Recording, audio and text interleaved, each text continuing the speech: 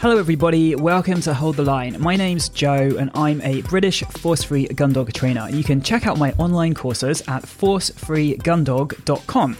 The newest course is called Training the T-Drill. You can also pick up a copy of my book called Force Free Gun Dog Training, The Fundamentals for Success, which is available on Amazon's everywhere around the world. There's also an accompanying workbook to record your training sessions in. I'm currently working on a sequel to Force Free Gun Dog Training, and I hope it's going to be out maybe in about 6 months. We'll see. That's all for now. Let's get on with the show.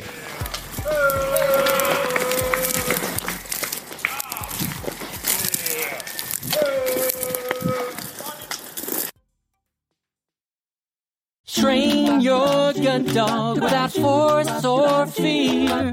Motivate and educate. Hold the line is here. Prevention, repetition, generalization, motivation. Hold the line. Hello everybody, welcome back to Hold the Line. I don't have any conclusive news on the house buying subject yet, but we have put an offer in. We found a house that we like very much and we've put an offer in. So I hope that next time I'll have some news. And if I don't mention this ever again, it probably means that we didn't get the house. So don't ask me about it because I might just burst into tears or something. So anyway, hopefully I'll have some good news for you next time on the house subject, although I understand that I'm far more excited about this than you guys are because this is not your house. But whatever, just keep everything crossed for us because we want this house. Hold the line. Now, what I did think I would do is talk a little bit about where I live now and the kind of, well, the sort of shooting working dogs side of things where I live now, or maybe the complete absence of that, which is a massive part of why we are moving. So the first thing to say, though, is, well, I'll tell you where I live. So I live in Jersey, which is an island that is 9 miles by 5, so it's quite small, and it's off the coast of France. So if you look on a map, it's way closer to France than it is to the UK. And Jersey is actually not part of the UK. So I think that is a big thing to explain. A lot of people just assume that it is, but it's not. It's actually it's not completely independent, but it's a little bit independent. Let's not get into the history here because it's quite complicated. And this is not a podcast about the history of Jersey. Suffice to say that it is British, but it's not part of the UK. And we have lots of unique different laws and customs, and our money is different. For example, we have £1 notes, which the mainland UK does not have any longer. So there you go. And by the way, if you hold our £1 notes up to the light, you can see the watermark of a Jersey cow on the notes because, of course, that's where Jersey cows come from. Jersey. Anyway, let's talk a little bit more about dogs and dog-related things in Jersey. So I think the first thing to say is that I'm from Jersey originally, so I grew up here, and my parents were from Jersey. My grandparents all farmed in Jersey. They were tenant farmers, so they didn't own the farms where they worked. They kind of rented them. And when they stopped being farmers, they stopped owning the beautiful old Jersey farms which they'd worked. But their parents and their parents' parents and their parents' parents, way back to the 1500s, are all from Jersey. So I'm completely inbred because all of me genetically is from Jersey back to the 1500s. I mean, I think there are, in fact, cousins getting married a few times on the family tree. So anyway, that's why I married an American. Let's get some new blood into the island. But anyway, yeah, so in terms of working your dog, let's get back on the subject here. In terms of working your dogs in Jersey, so we did not have this as a priority when we moved back here. When we moved back here, we had 2 older HPRs, and I mean, I think one was 8 and one was 6, and working our dogs was not a priority at that point. I was going through some health issues, which is a major reason why I moved back home, to be nearer to family. And yeah, it was only when we kind of got back here that I sort of realized the kind of complete lack of anything, really. So the thing to say about living here in Jersey is that it is illegal to shoot pheasant and partridge unless they are a pest. If they're a pest to crops, then you can shoot them. but you can't shoot them for any other reason. You can't shoot them for sport. So in order for them to be deemed to be a pest to crops, by the way, you have to have a written letter from the farmer whose crops they are a threat to say that they are a threat and that they give you permission to shoot on their land. So it's not very easy to get around it that way either. So it's basically not possible to shoot pheasant and partridge here. They are protected. They're protected birds. So the knock-on effect of that is that we can't have shoots here either. So the whole sort of community of people which grow up around a shoot, the beaters, the pickers up, the loaders, just the whole sort of hustle and bustle community and group of people that come together to make this happen just can't exist here. And that's really sad.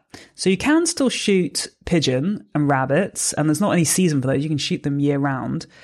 But, so you then, moving back here, I thought, well, maybe we can do some rough shooting then. But they've kind of made that really difficult as well. There used to be a little organization here. I can't remember exactly what it was called. It was something like Jersey Rough Shooting Community, or I don't know, Rough Shooters of Jersey. I don't know. It's something like that. And there were a little group of people who used to come together and use each other's land to shoot on. And I know this because I was out training one of our dogs, and someone driving past spotted me and came screeching to a halt in their Land Rover and joyously approached me because they could see that I had dummies and I had a game bag and I was doing gun dog stuff. And it turned out that this was someone who used to belong to this Rough Shooters organization. He told me about this. So the fact is that it all fell apart because Jersey brought in some very bureaucratic laws around being able to shoot in particular fields. So, for example, if you want to shoot in a field, you have to get permission, written permission, not just verbal permission, written permission from the owner of the field to say that you, named person, are allowed to shoot in their field number, blah, blah, blah, whatever the field number is. And then this letter signed by the owner of the land has to be taken to the parish hall of the field concerned and filed at the parish hall. I haven't finished yet.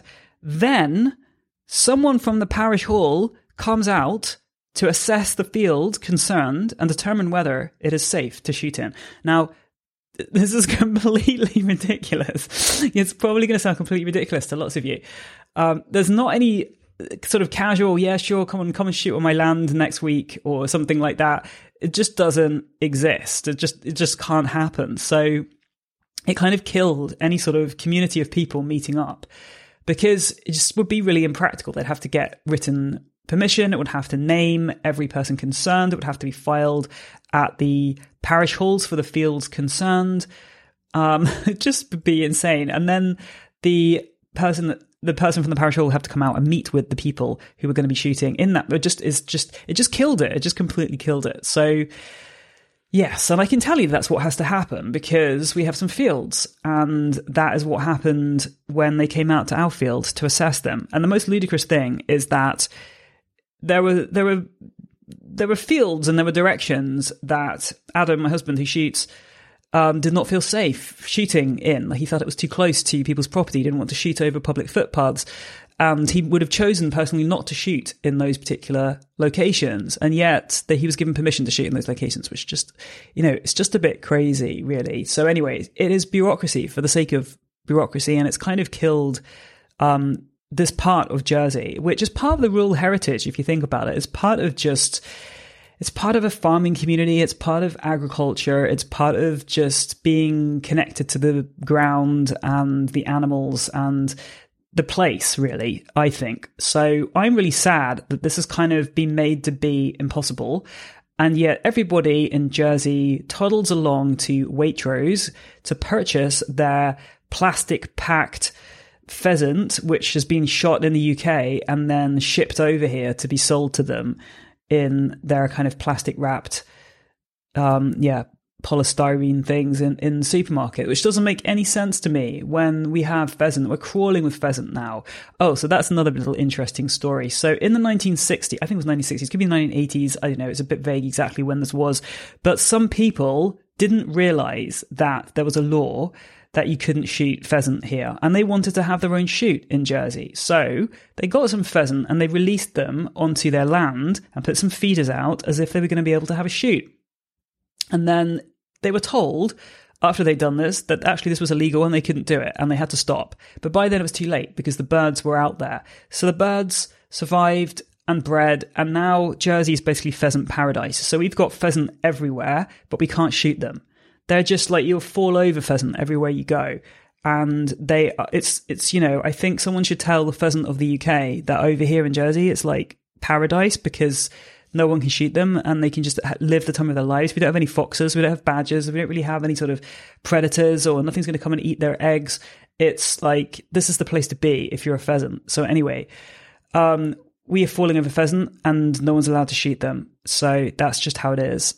I guess in some ways it's good in terms of hunting and pointing training that we have this many wild pheasant. And it's also good they're wild because they're very flighty. They're not used to humans and they will flush pretty easily. So that's excellent for dog training purposes as well. But it's just a bit weird. So yeah. Anyway, pretty much all it's possible to do here is to shoot pigeon and rabbit on our specified named fields that we have. And that's basically it. We can do the hunting and the pointing side of things in many other places because that doesn't involve shooting, and there are pheasant everywhere, but it's not ideal.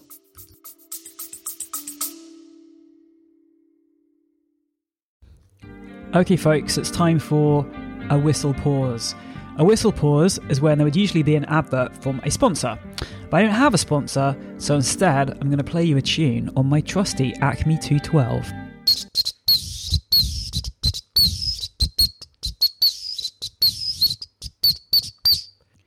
Now, the tune there is slightly hampered by the fact that the 212 is just one pitch, but I hope you can appreciate the rhythm. Now, the reason that we've got this beautiful whistle pause instead of an advert is because I don't get any funding for this podcast or sponsorship. I record it, edit it, upload it myself, and I pay for the server. I don't want to get a sponsor because then I have to promote whatever business is sponsoring me. And apart from the fact that I think that most dog products are bollocks, I would lose some of the independence and the freedom that I have at the moment to say whatever I want to say about whatever I want to say it about. But if you want to support me, and if you like this podcast, then there are some ways that you can support me, which will also benefit you, I hope. So you can check out the online courses I make, which you can find at forcefreegundog.com. And you can also check out my book, Force Free Gundog Training, and the accompanying workbook for it, which is a planner called The Workbook. You can get both of these from Amazon wherever you live in the world. So I really hope you can support me and check out some of this material. Anyway, that is the end of today's Whistle Pause. Let's get back to the show.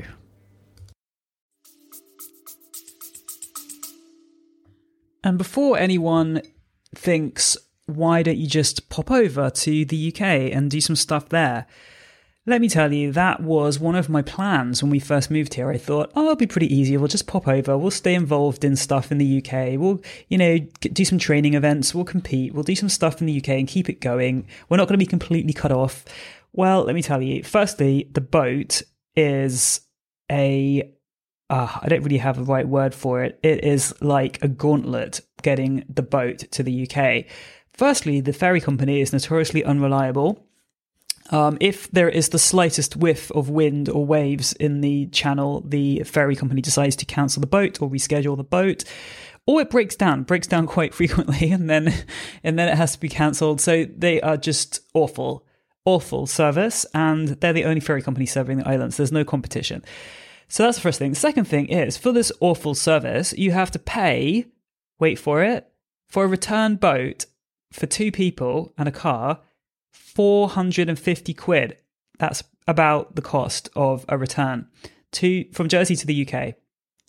So it just makes it hideously expensive to get to the UK. And then once you get to the UK, of course, then you've got accommodation to pay for.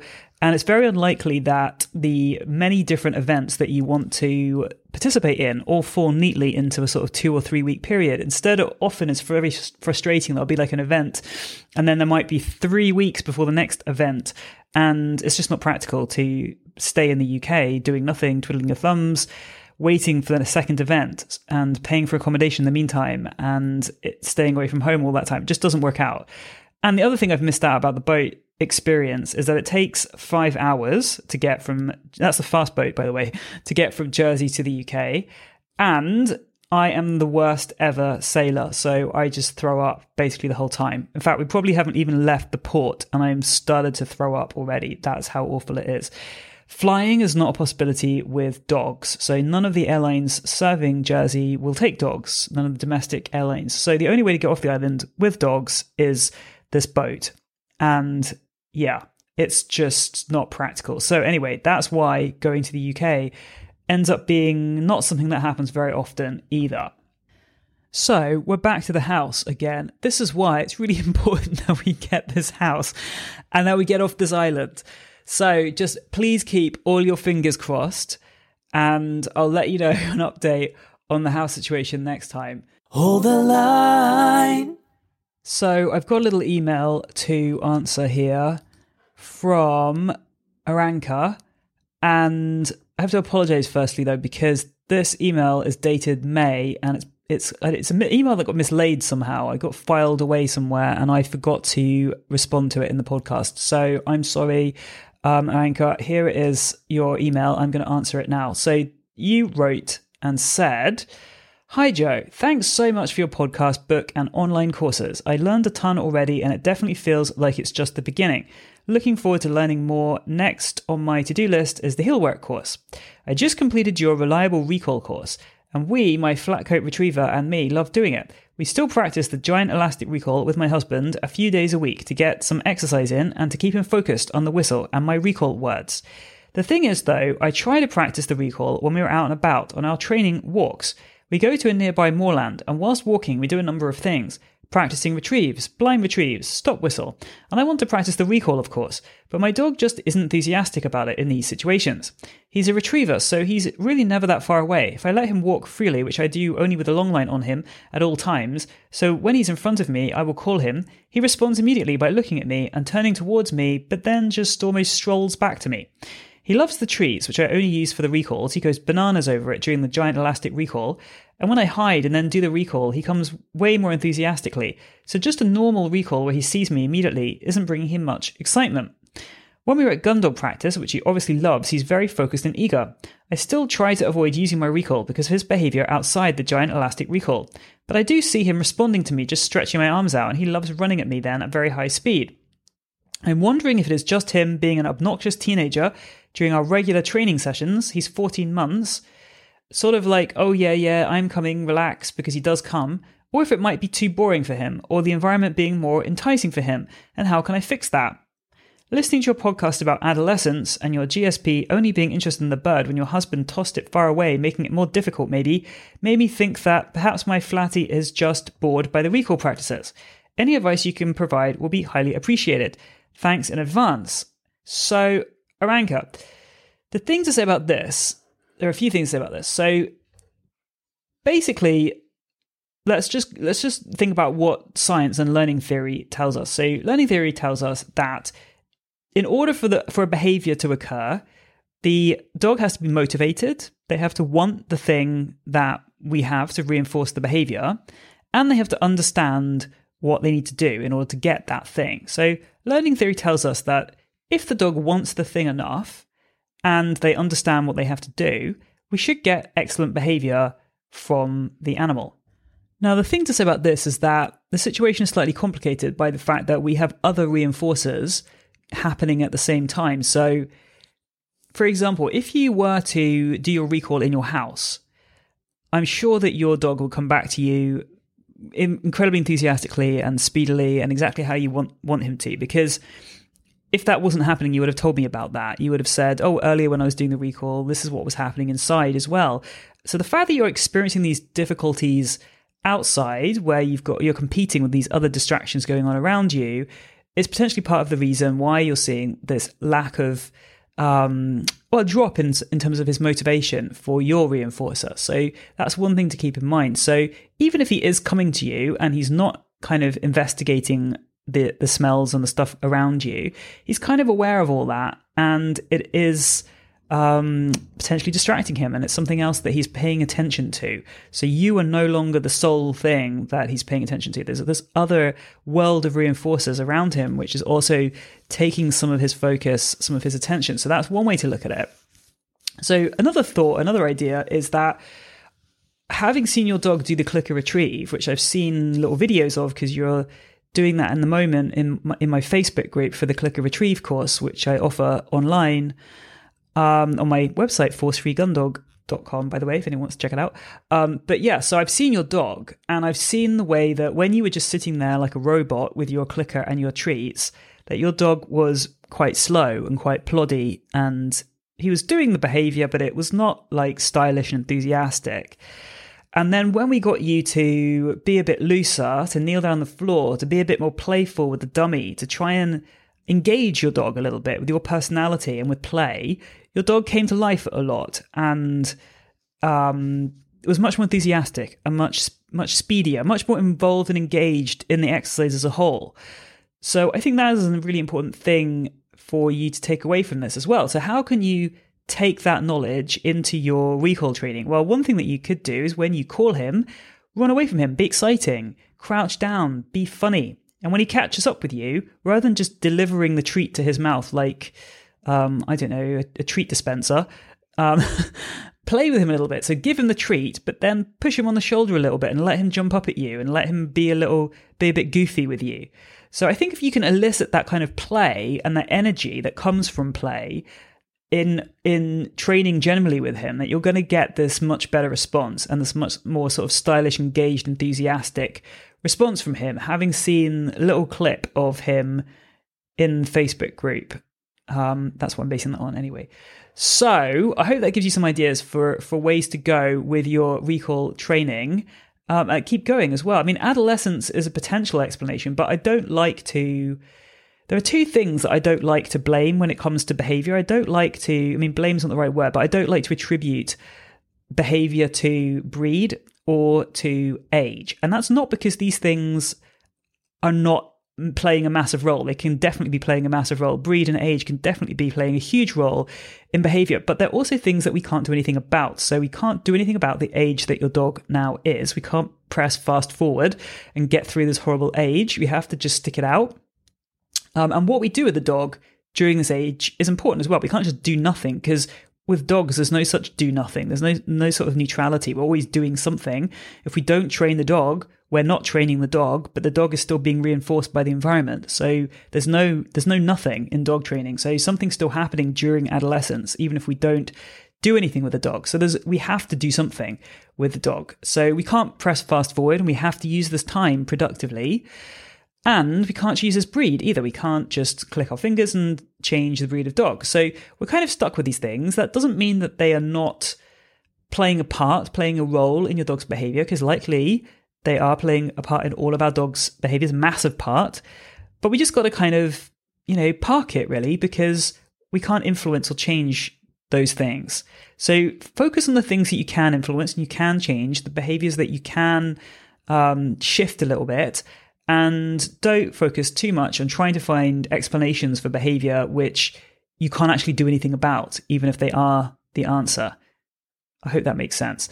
Anyway, I hope that gives you some ideas. Hold the line. So I've also had a question, or maybe a few questions, from Sally. So Sally says, "Hi Joe, I'm an avid listener to your podcast. I only discovered you a few months ago, so plenty of back podcasts to catch up on. And so apologies if you've already covered the subject. I feel now might be a good time to ask a question. I've had a dog before when I was younger, a crazy Jack Russell, but never a gun dog, and it's been a lifetime ambition to have one. So after much research, we now have a puppy, which we are due to collect in September, aged 12 weeks. She's a Fox Red Labrador from Working Lines. She will be a family pet around kids 7 to 8, and I'd like to train her to eventually do working trials tests and maybe more.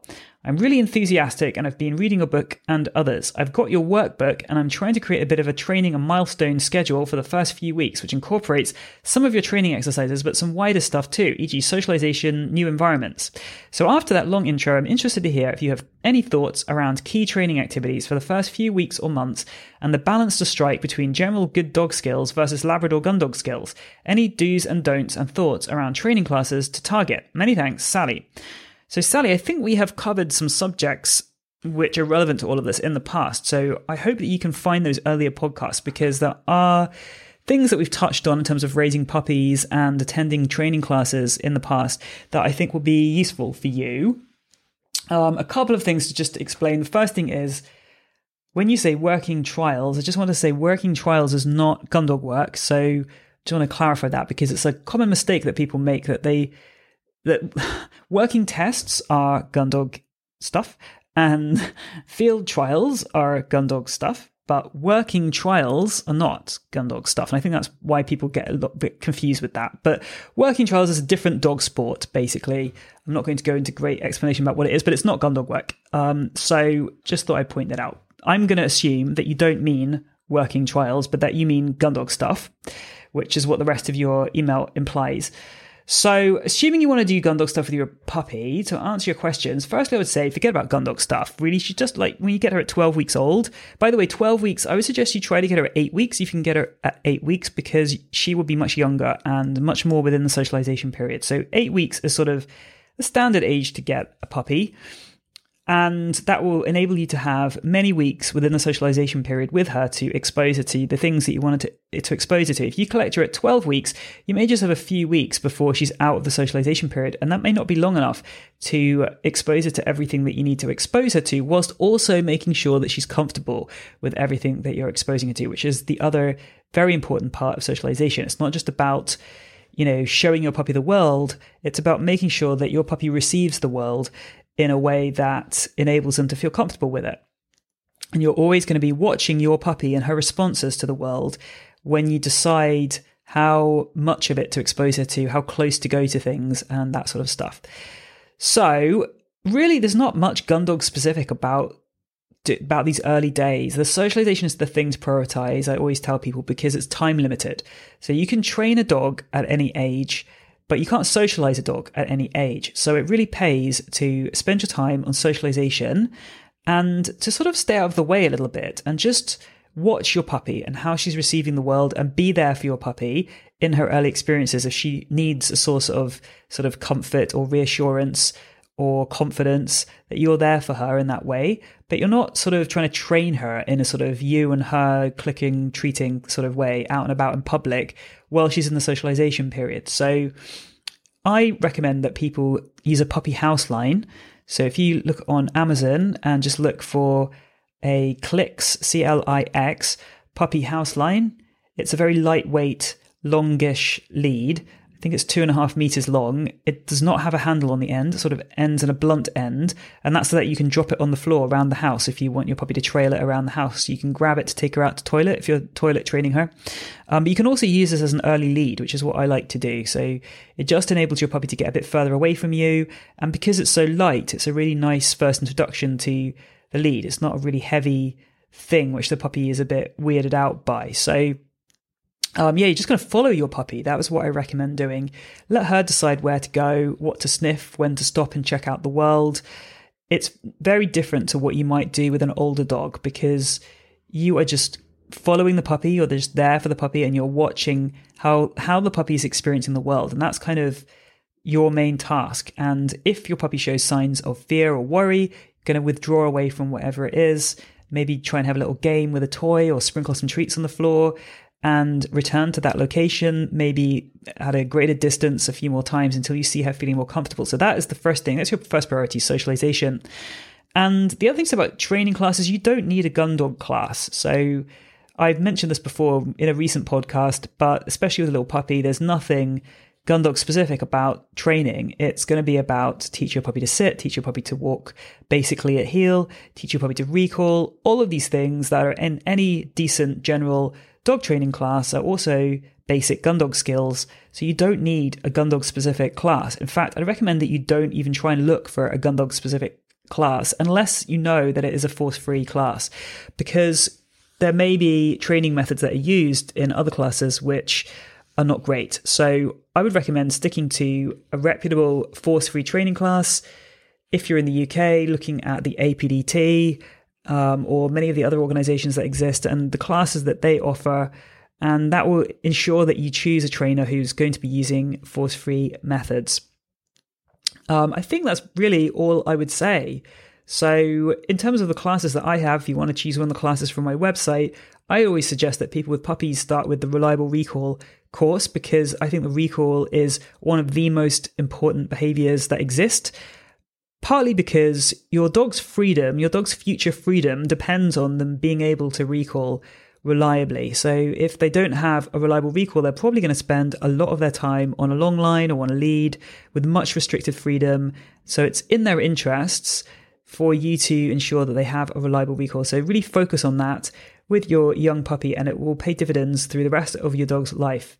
So I think that's the main thing. And the other thing to say about planning training and reading my workbook and, making a schedule, all of that is fine as long as you're prepared to throw it all out when you get the puppy, because the puppy will dictate the speed that you go, and your puppy may go zipping through certain things, and other things may take far longer than you expected. And that's just normal. So it's fine to make all the plans in the world, but when you get your little individual puppy, they are who they are, and you need to adjust to fit them and what they need, rather than trying to squidge them into your pre-decided training plan. So that's the other thing that I would say as well. Hope that is useful, those thoughts, and good luck with your puppy. Hold the line.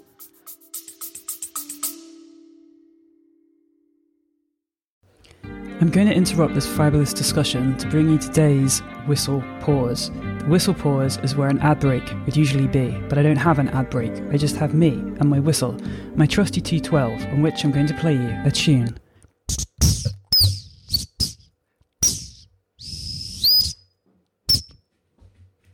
The sad thing about my whistle at the moment is that it's dying a little bit, so bits of plastic have broken off.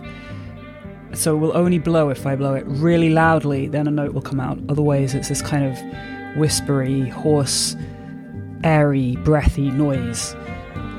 So I've got another whistle on order, and I'd like to reassure you that the whistle pause will improve in quality in future episodes. Now, the reason we don't have an ad break here and you have this whistle pause instead is because I don't have a sponsor. I don't want a sponsor because I want to be completely free to recommend the products I want to recommend, and I don't want to have to recommend a product that I don't believe in or love in order to get sponsorship. So there are some ways that you can support me though, because otherwise it is just me making this podcast. So if you like this podcast, there are some simple things and free things that you can do. One is to share it and to tell other people about it, and to post it on social media, and to promote it whenever you can.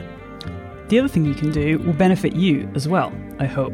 You can check out some of my courses on my online platform, forcefreegundog.com. And you can also check out my book, Force Free Gundog Training, and the accompanying workbook for it, which is a planner called The Workbook. You can get both of these from Amazon, wherever you live. That is the end of today's Whistle Pause. Let's get back to the show.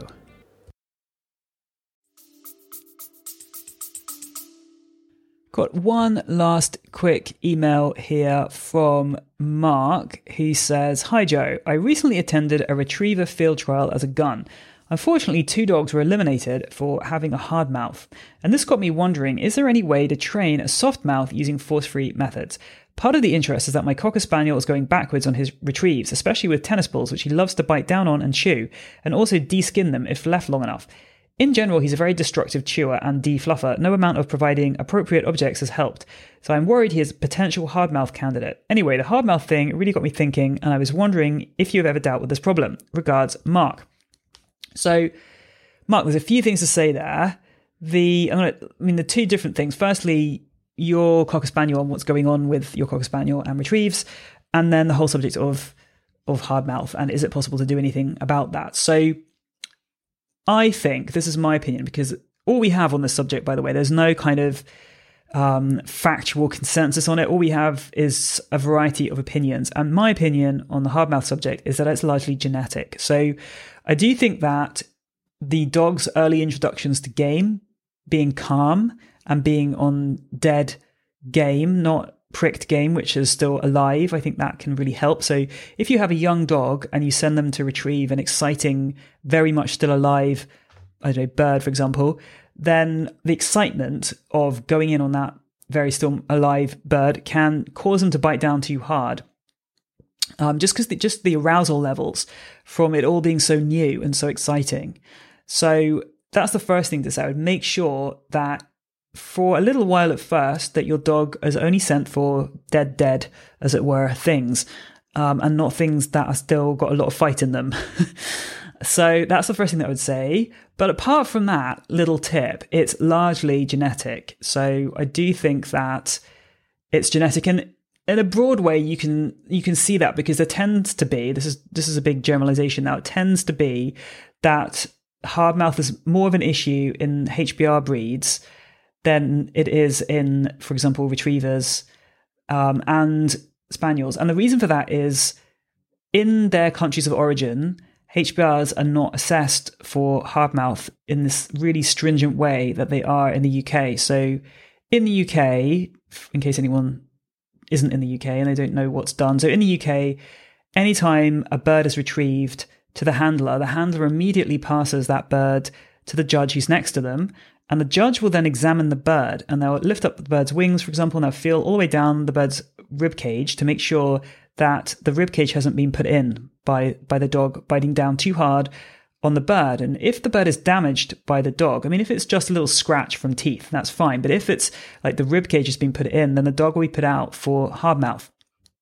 And so if you think about it, dogs which have for generations and generations and generations been selected to be soft on game are genetically going to be softer on game than dogs who have not been selected for generations and generations to be soft on game, for example. So that's another thing to say. So it is largely genetic, and the best way to ensure that your dog has a soft mouth is to ensure that your dog's parents are proven in the field and have, for example, awards, and they wouldn't be able to have that if they didn't have a soft mouth. So you can kind of rest assured that genetically you can never be 100% sure, but genetically you're buying a puppy which is likely to have a soft mouth. And that's the best that you can do to set things up in the right way. So I hope that helps as far as what to do about it goes, because there isn't much training-wise that you can do about hard mouth. It's a really tough one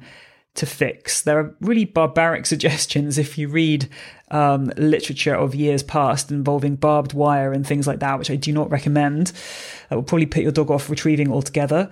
But yeah, it's really hard to fix, whatever method you use, because even if you were to use something barbaric like barbed wire, it's not going to carry across to when your dog is sent to retrieve game. And the excitement and the arousal which these dogs feel just before they bite down on the game it tends to overcome anything that you've done training-wise, because that emotional association is just a really hard thing to change through training. So that's all I would say in terms of the hard mouth side of things. Think about genetics and make sure you buy the right kind of puppy to set yourself up for that in the future. And in terms of your Cocker Spaniel, don't worry about what your Spaniel does on toys. So whatever your Spaniel does with toys or tennis balls is not necessarily what he's going to do on game. He's just playing. So dogs can be very destructive with toys and rip them to pieces. It doesn't mean that they're going to do that on game. So I would say, though, that you don't want to let him... So let's talk about objects, though. So if you take a step back from that. So when your dog is interacting with an object, they are either, one, in a very structured way interacting with that object because you're in a training situation and you're training them to do something with that object. It's probably a retrieve if you're doing gun dog work, but for other dog sports, it could be teaching a dog to target an object and to super glue their nose to it, for example, or to paw it. There are lots of different things you can teach a dog to do with an object. So that's one mode of interacting with an object, is that you are training the dog to do something with or to the object. And the other way that a dog can interact with an object is just in a free way. That's just, they're just being a dog, they're entertaining themselves, they've come across something on the floor, and it's just them and the object is a source of interest to them to do whatever they want to do with. So these are two very different ways of functioning. And when we are training the dog, we care that the dog treats the objects in a certain way. And when we're not training the dog, we don't care how the dog treat the various objects that they're playing with, because it's their time and it's their toy and they can do what they want with it. These are two different things. And, the dog can interact differently with the same object. So, for example, I could give a dog a tennis ball, and if they've got a reliable retrieve, I can ask them to deliver that tennis ball to hand, which they will do delicately, gently, without rolling it or chomping it, and put it in my hand. And I can give the same dog the tennis ball and just say, here's a tennis ball, go play with that. And they'll go off and rip it to pieces, because in that situation, it's a toy. So an object is not an object. It depends whether you're using that object within a structure, within a training structure, or whether the dog is just in free play with the object. So it's important to differentiate that. So the next thing to say about what you've mentioned here. So your Cocker Spaniel is going backwards on his retrieves, especially with tennis balls. So the first thing I would say is don't use tennis balls on retrieves. I'm not a fan of using tennis balls, especially when you're starting out with retrieves, because dogs tend to roll tennis balls around in their mouth. They tend to chomp them and chomp them and chomp them. Just the shape of the tennis ball itself, and maybe the material, I don't know, but it tends to make sure that the dog rolls the item around in their mouth and chomps and chomps and chews. And these are not mouth habits that we want to encourage on retrieves. And because if you're using the tennis ball here on your retrieves, this behavior is potentially getting trained into your retrieves. So I would recommend not using tennis balls for your retrieves until you've trained your dog to have a still mouth. And the way that I train dogs to have a still mouth is through the clicker retrieve. So it's part of the clicker retrieve process. And the stage in the clicker retrieve that's involved is the stage called proofing the hold against food. So in this step, we teach the dog to keep holding the object even when there's food held right out in front of them at nose height. The dog understands not to drop the object in the presence of food. And once the dog understands this, we can use it in all kinds of different, really useful ways.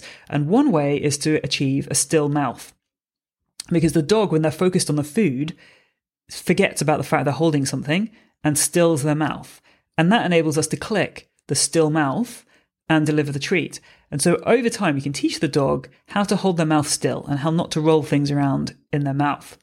So until you've got to that stage of training, I would recommend not using tennis balls, because you haven't got a sort of training step in place to address this issue. So you just don't want to encourage it before you've established this proofing the hold against food. So that's what I would say about that. If your dog is freely playing with tennis balls, then that's fine, as long as you don't mind him leaving fluff all over your house and generally being destructive. But that's fine, because it's his time and it's his toy to play with. But you also mention de-skinning them if he's left with them long enough. So if we're back to this whole idea of there being two different ways of interacting with objects. If this is a retrieve, he shouldn't be left to interact with the object long enough that he's going to be able to de-skin it, because he's always being trained how to interact with the object. So he's picking it up, he's delivering it to hand, it's touching your hand, it's falling to the floor if you're doing the clicker retrieve. So he's not then got an opportunity to de-skin it. So it shouldn't be possible for that to happen, is the answer there, if you're using the tennis ball as a retrieve item, or if you're using whatever this object is as a retrieve item. It's only going to be possible for him to do that if he's kind of freely interacting and playing with the item, in which case it's just totally up to you if you want to let him do that to the thing or not. And the final thing to say is that, as I mentioned before, the way that he interacts with all of these items is nothing to do with his predisposition to develop hard mouth in the future. So it's, for some way, the way that he interacts with objects is not related to the way that he interacts with game in that way. So don't worry about that. The best way to set yourself up for success is to purchase a puppy with the right genetic material if you want to try to avoid hard mouth. Hold the line. So that's all for this week, everybody, and I will talk to you soon. Bye-bye for now. Hold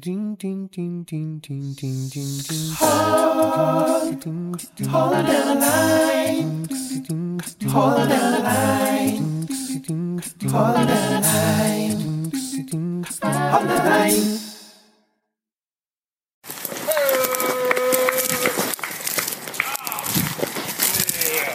Yeah.